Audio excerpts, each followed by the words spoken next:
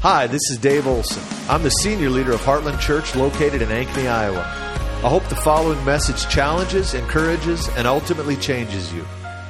Thanks for joining us.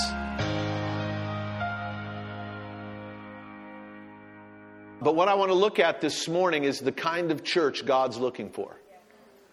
What is the kind of church that God is looking for? There are a lot of different types of churches out there, and I believe that there's different callings for different churches. I really do. I don't believe that every church is to be the same any more than we're all to be the same. We're all to be different. God is really into an eclectic mix. He's got a good sense of humor. Just look around this morning. I mean, look how different we are. Some of us would never hang around together if it weren't for Jesus. But yet we're spending time together. It's an amazing thing, the different backgrounds, the different looks. And the same is true for churches. God has different purposes for different churches. But there's a specific purpose God has for this house that I want to zero in on. I want to kind of spring off of what de Havilland shared last week. How many of you enjoyed having de Havilland here? I fell in love with her. We're going to have her and Will back sometime. We'll have them back together, the dynamic duo. But I was just so enjoyed having her here. And it was good to have a woman preacher just delivering the word, someone who preaches authoritatively. Yes. I mean, I'm used to having a woman tell me what to do at home anyway. So, I'm just kidding. Whoa, man. Did you feel that? It just left the room. No, I'm just kidding. No, I'm a man under authority. Hey, the Bible says submit one to another before it tells a woman to submit to a man, right? I read the whole passage. Hallelujah. All right. So I want to look at this. I want to just throw out this thought this morning, and we're going to get more into this. I want to read a passage to you, 2 Samuel chapter 5, or 2 Samuel chapter 5. Look at verse 5. We're going to read through verse 10. I'm just going to read this very quickly. At Hebron. Now, the backstory on this is when David has just received his third anointing. David had 3 anointings. David is a type of Christ. Jesus is known as the Son of David, which is a remarkable thing, that the Son of God takes on the name of one of His created beings. But God so loved this guy David. He had a great name. He so loved this guy David. The name literally means beloved. You gotta love me. David. And God so loved him that He identifies Himself with him throughout Scripture. I love that. That the Lord, and if you look at David's story, there's some sordid stuff going on there, okay? This isn't just small stuff. We're talking adultery and murder, but yet God calls Himself, He identifies Himself with David and calls His son the Son of David. It's a beautiful thing because of David's heart after God. And so in this story, David's received his third anointing. David has 3 anointings. There's the first anointing where he has a promise of the crown. He has a promise of the throne, but he doesn't have the access to it yet. So he has an anointing with no position. That's a frustrating thing. You've got a promise, you've got the anointing to fulfill the promise, but you have no outlet to do so. But that's a necessary season in every one of our lives. And if you don't pass the test there, then you're going to forfeit your future. So then the second anointing, David received an anointing to rule over the partial promise. He receives the crown to rule over the tribe of Judah, but the other tribes still have their own king. And so David has an anointing for a partial to rule over the partial fulfillment or partial promise. And that happens for all of us. Nobody just steps into their full destiny as an event. Your destiny is a process, okay? It comes into us incrementally. And faithful in little, we're made faithful in much. And here we see in this passage, David has now been crowned over all of Israel. And the first thing on David's agenda is he wants to take Jerusalem. He wants that city. And I've had this thing brewing in my heart for some time. What was it about Jerusalem that was so attractive to David? Why did David want Jerusalem? And this idea of Jerusalem, which was also synonymous with Mount Zion, this idea of Jerusalem and Zion became a template for what God would bring us all into as believers. Hebrews says that we have not come to Mount Sinai where there's trembling and fear and there was thunder and lightning and we dreaded to even touch it lest we die. But we have been brought unto Mount Zion, a spiritual Jerusalem. So this physical city that David saw as the ideal capital for what he wanted to accomplish as a king, this physical city became a spiritual template for what God has brought all of us into. And I really believe that Jerusalem is also a template for what God desires. David, being a type of Christ, longed for a specific type of city, and Jesus, as the Christ, longs for a specific type of church. And there are markers, there are elements of Jerusalem that God is looking to establish in a church.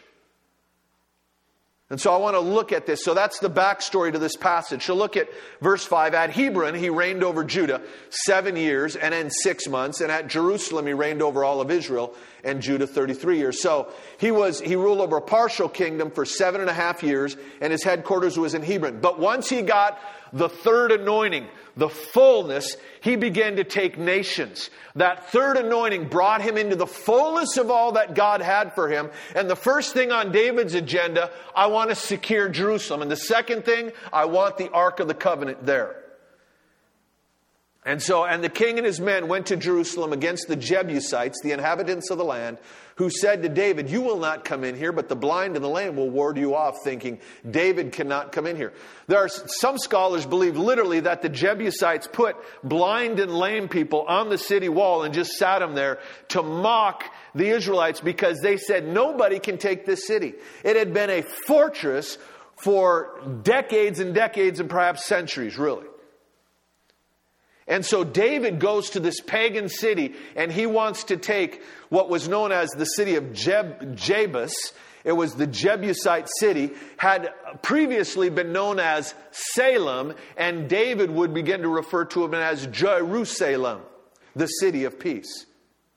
And so David goes there. That's the first thing on his agenda. And the Jebusites are mocking him over the city wall. And so we go on here. It says, "Nevertheless, David took the stronghold of Zion." That is the city of David. He renames it the city of David. Now, I think it's fascinating. As a side note, there are two cities in Scripture that are known as the city of David. There's one from an earthly perspective that is called the city of David, and that is Jerusalem. David coined it as the city of David. But from heaven's perspective, the angels referred to another city as the city of David, and that was Bethlehem, where he was birthed. So there was the one that produced David and the one that David produced, and they were both known as the city of David. And the angels affectionately looked at Bethlehem as this city they loved, the city of David, because of who it produced. Because even the angels loved David. I think part of it was his name. Anyway. That's a side note. Nevertheless, David took the stronghold of Zion, that is the city of David, and David said on that day, "Whoever would strike the Jebusites, let him go up the water shaft to attack the blind and the lame who are hated by David's soul. Therefore it is said, the blind and the lame shall not come into the house. And David lived in the stronghold and called it the city of David. And David built up the city from the Millo inward, and David became greater and greater, for the Lord, the God of hosts, was with him." And it inaugurated this tremendous time in Israel's history of just exponential expansion, and the enemies were falling left and right before David as he stepped into his third anointing and established this headquarters called Jerusalem. So what was it about Jerusalem that David longed for? Why did David want to take Jerusalem and make that his headquarters? Some scholars will say, well, it was centrally located. You know, Jerusalem or Zion is known as the city of the great north. But yet it's not in the north, it's centrally located. It talks of there is a river that flows that shall make glad the city of God, referring to the water source in Jerusalem. But if you look at the water source, the grandiose terms with which the prophets refer to these geographic markers, the city does not warrant the grandiose terminology used to refer to it. It's said that it's beautiful in its elevation. Matter of fact, there's prophets that refer to Jerusalem as the highest of the mountains. And they're talking very generously, because it isn't. It's just kind of a little hill. It's not with the highest of the mountains. It's not up it to the north. Matter of fact, Baal had a mountain. Baal worship had a mountain to the north, and it was referred to as the city of the north, the mountain of the north, and it was looked at as where Baal operated out of. And so the prophets looked at Jerusalem, and with spiritual eyes, they saw things that others didn't see about this little city. David being one of them, because David was numbered among the prophets. What was it that David saw? They looked at it as this massive mountain, this river that flowed from the thresholds of the temple and fed the nations of the earth. But if you look in the natural, it was kind of a little rock hill and had a little stream that fed it. And that's what this passage is talking about. Because David understood, David had a revelation from God. The way to get into the city was you're going to have to go through this spring. There was the pool of Siloam, and that David, and I think it was the Gihon spring. And so David understood there's a water source that if we can climb up that shaft, which was a gutsy thing. Now think about this. There was this pool outside the city, and David said to his guys, the guy that will swim, dive in this pool and swim up the water shaft into the city. He believed that there was a water shaft connected that would go into the city, and he was right. How he figured that out, I think, was divine revelation, because I don't think he did it by scuba diving. They had to dive in that pool and up this narrow water shaft through the cliffs, and then come up underneath the well, and then climb up out of the well, and then you could take the city. And there was a guy, Joab, that we read about as David's general. Joab was the guy who said, pick me. He was crazy enough to jump in. And some scholars believe he had to swim as far as several hundred feet underwater. And they don't know if it's going to get too small. You're swimming along, it's getting tighter and tighter. Also, you're stuck, I can't back up, look, you're dead. But he had the guts to jump in, and sure enough, he swam through the water shaft, climbed up through the well, which that in and of itself was a pretty gutsy thing, because all you have to do is you hear some rambling down in the water shaft, look down there's an enemy soldier, yeah, give me a rock. Poof, no more enemy soldier. We won the war. But he climbed out of it, ran and opened the city gates, and David took the city. And he made it the citadel of God. It became a template for what we enjoy as New Testament believers. I was thinking this morning of an old song. I don't know if any of you remember it. We're marching to Zion, beautiful, beautiful Zion. Anybody remember that song? Or am I the only one? Yeah, I was getting happy singing that, man. It sounded better in the bathroom. But it's a template of the kingdom and what we've come into as believers.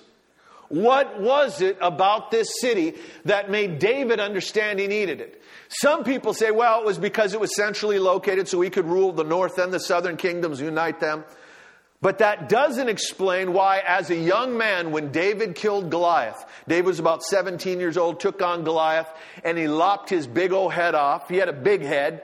More ways than one. He took that hair and he drug it, Scripture says, to Jerusalem, to Jebus.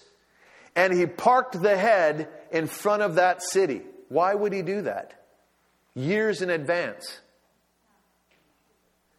It's because David, as a young prophet, alienated from his earthly father, out on the back 40, got intimate with God, and he began to see things that others didn't see. And David understood something that nobody else had the revelation of in Scripture. You see, the history of this city, Jebus, was that it was once, way back in the scroll of Genesis, written by Moses, it talked of this city called Salem. And there was the father of faith, Abraham, that went to that city and gave offerings to a king in that city by the name of Melchizedek. And this man was a priest king. Now, Moses, in writing Genesis, tells us that Melchizedek was a priest of the Most High God. Real mysterious guy. I mean, it's a weird deal because we don't have any lineage. We don't have any understanding of this guy's background. He just shows up and Scripture says he was a priest of the Most High God. Now, some people believe he was Jesus, and I personally disagree with them. And this is why. Because Hebrews says that a priest must be chosen from among the people so that he can represent them well. And he was a priest, so he was a people. He was a person. But it was Moses who, by revelation, understood he was a priest of the Most High God. Abraham had that revelation as well, and therefore he tithed to Melchizedek. But it wasn't until David in Psalm 110, and in Psalm 110, David begins to talk about Zion being the place from which God will extend his scepter and begin to rule. That's what God is looking for. Churches from which he can extend his scepter. What we touched this morning, that's what God is after. Okay? Because when that environment is created, God begins to extend his ruling scepter and begins to shift things in the spirit. And that's why we have got to take time. When God begins to show up in that way, we cannot afford to hurry things along. That's why we're not here to play church. We're not here. The music is not to prepare us for a good sermon about how to live a good life. We are about our Father's business, and he is looking to raise up churches from which he can rule and reign and begin to shift affairs on the earth. That's what he's looking for. And David understood that there was this guy way back there in Genesis, this guy that was a priest of the Most High God, and he was also a king. He understood there was this rare guy in which there was mixed the role of a priest, one who would intercede, and a king, one who could release edicts to shift things in the earth. One who offered sacrifices and then could release authority. Moses had a revelation. The guy was a priest of the Most High God and a king. Abram had a revelation. But both Abram and Moses looked at him as an anomaly. They understood he was one man who was a priest. It wasn't until David in Psalm 110, out of intimacy with God, he broke into this revelation. And he spoke of the order of Melchizedek. He understood there's a whole new priesthood here. There's a whole new thing going on here, a whole new dynamic that's happening here. There is another order of priest that David understood he could get in on. Because the other priesthood was closed to David. That was for the Levitical line. That was for those who were born of the right bloodline. But there was something in David's heart that says, that leaves me out and that is intolerable. There was something in David's heart that says, I want in. I've got to get in. That's why David wrote in Psalm 24, who can ascend the hill of the Lord? Who can stand in his holy place? Why would David even ask this question? We already know the answer. The Levitical high priest. He's the only one that can go in. And David, you are not a Levite. You are locked out. But there was this hunger in David that began to ask that question. And out of that questioning hunger, David discovered a revelation of a new order of priest, the priesthood of Melchizedek. And David realized, I can get in on that thing. And David understood that Jerusalem, Jabez, had been Salem, and he understood that was the seat of authority for the Melchizedek priesthood. He understood something had been established in that place. What was it? David understood spiritual values. He saw things in the spirit over Jerusalem that others didn't see. The prophets all through Scripture spoke of Jerusalem with these grandiose terms. That either they are being dishonest, and it's almost embarrassing. It's like, guys, come on, get a life. You're a little too proud about this embarrassing little city. Or they knew something that people looking with natural eyes didn't know. They were seeing something that others didn't see. And it became the template for what God has invited you and I into as the people of God. The city was undoubtedly established because of this spring, because in that arid climate, water was life. And if you didn't have a well, you didn't build there. And so somebody discovered this water source, and out of that came this city of Jabez. We don't know who established the city. We don't know if it was Melchizedek or if he was in a line of kings. We just know that he shows up on the scene and he is a priest of the Most High God and a king.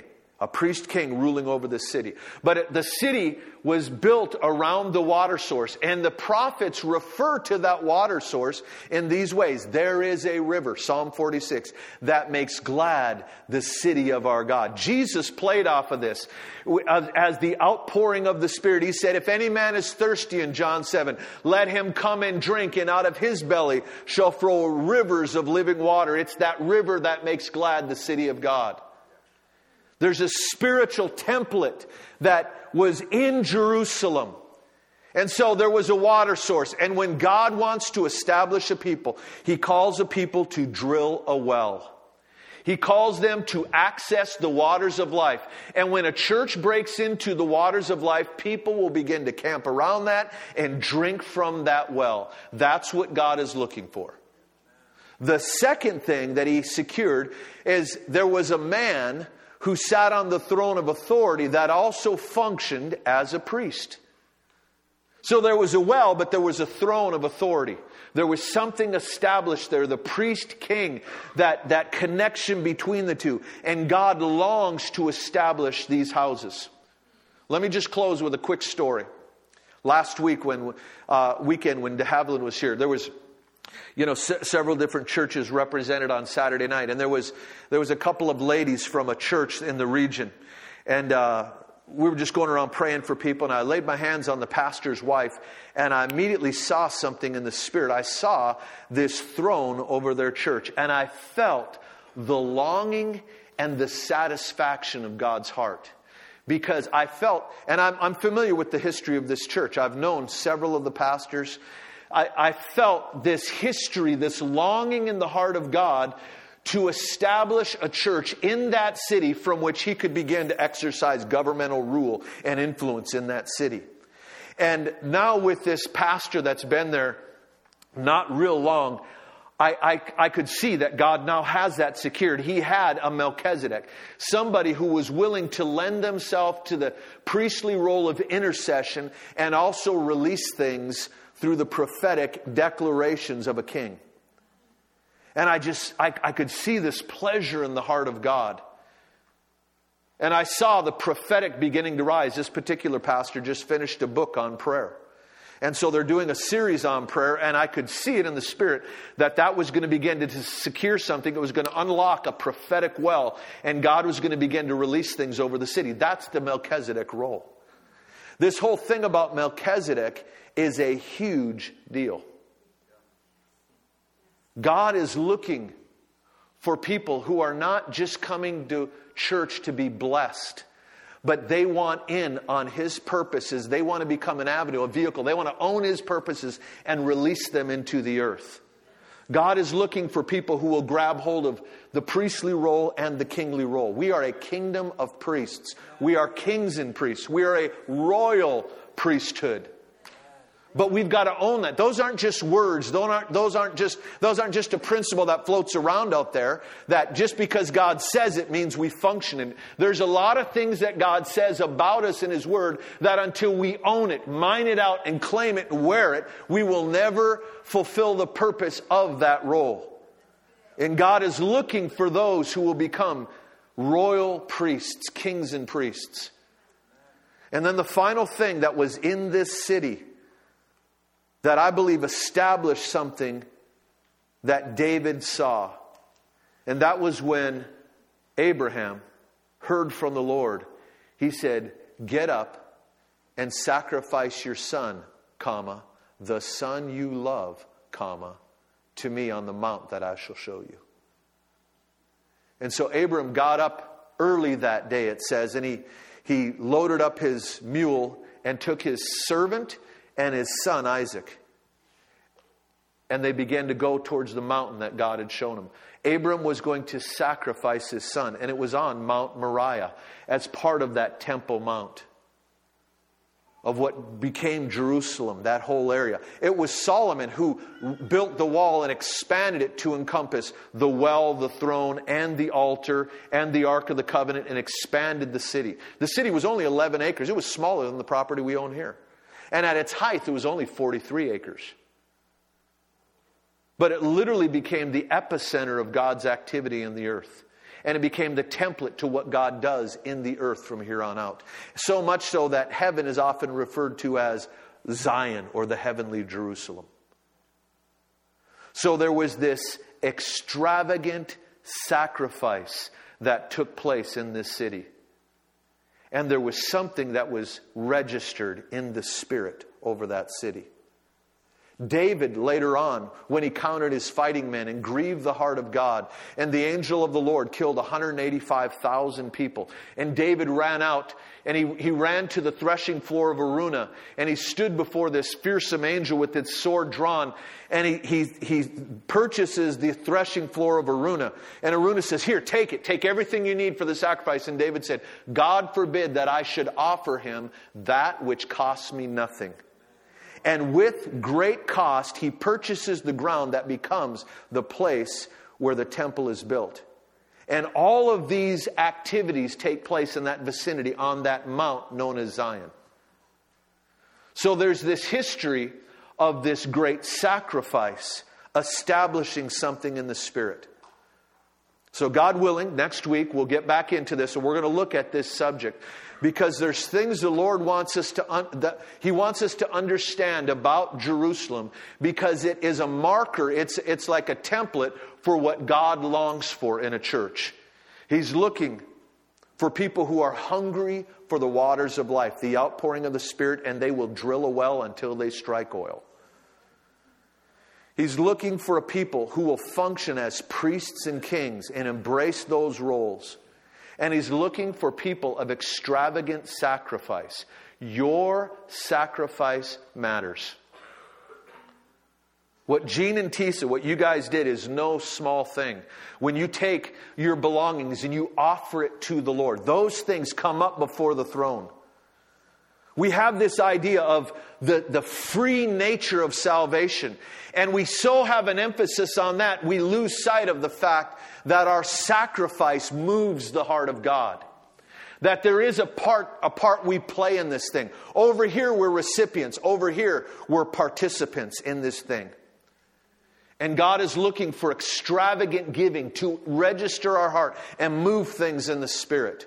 And when God finds a group of people like that, I'm telling you, something happens that in the natural can be undiscernible, but in the Spirit, it becomes a great mountain from which the Lord begins to extend His scepter. Let me close with this verse. I'm just going to read it to you, and go ahead and stand so you know I'm being honest.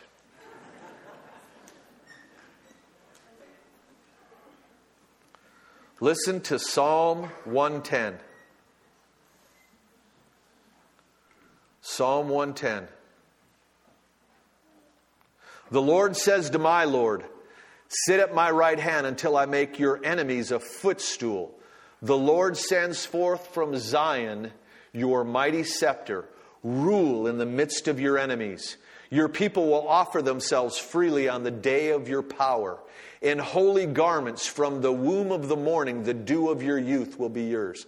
You know, Martin Luther, the great reformer, not Martin Luther King, but Martin Luther, the great Lutheran reformer, read this passage and he preached that this was a prophecy of an end-time revival among the youth of the earth. That there's coming a move of God that the youth will offer to Him like the dew. In the womb, new birth, of the morning, a new day. There's going to be new birth and a new day, and there's going to be a new move among the youth. The Lord has sworn and will not change His mind, for you are a priest forever in the order of Melchizedek. And then listen to what it says. This is what God begins to do. What He did with David in the natural, He begins to do in the spiritual. The Lord is at your right hand. He will shatter kings on the day of his wrath. He will execute judgment among the nations, filling them with corpses. He will shatter chiefs over the wide earth. He will drink from the brook by the way and lift up his head. And what David did in the physical with the enemy to the enemies, we go in and we shatter kings, principalities and powers and rulers and spirit, heavenly realms, and begin to see nations moved. What God is looking for are Zion churches. People that will drill until they strike water, that will embrace the role of a king and a priest, and that they're sacrificial living because it moves the heart of God. We'll get into more next week. Father, Lord, we thank you for your word. Just lift your hands to the Lord.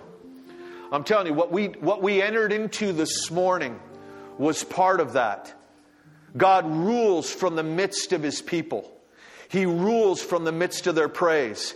That's the place where he begins to take that scepter of authority and begins to shift things. When we hit those pockets during worship, that's when you need to begin to make those declarations over your life. Those things that you've been longing to see. The burden, the vision that God has put within your heart. That's when you need to begin to release those to the Lord. So Father, I ask God that you would stir our hearts. Lord, that we would cooperate with what you're doing, Lord. Hallelujah. Just put your hand on your belly for a moment. Father, we ask, God, that those rivers of living water would be released from us, God. And Lord, that they would touch the nations of the earth. In Jesus' name. Thanks for listening to our podcast. If you'd like to help more people hear this message, you can get the word out by subscribing and sharing it on social media. If you'd like to support the ministries of Heartland Church, you can do so at heartlandchurchonline.com/give.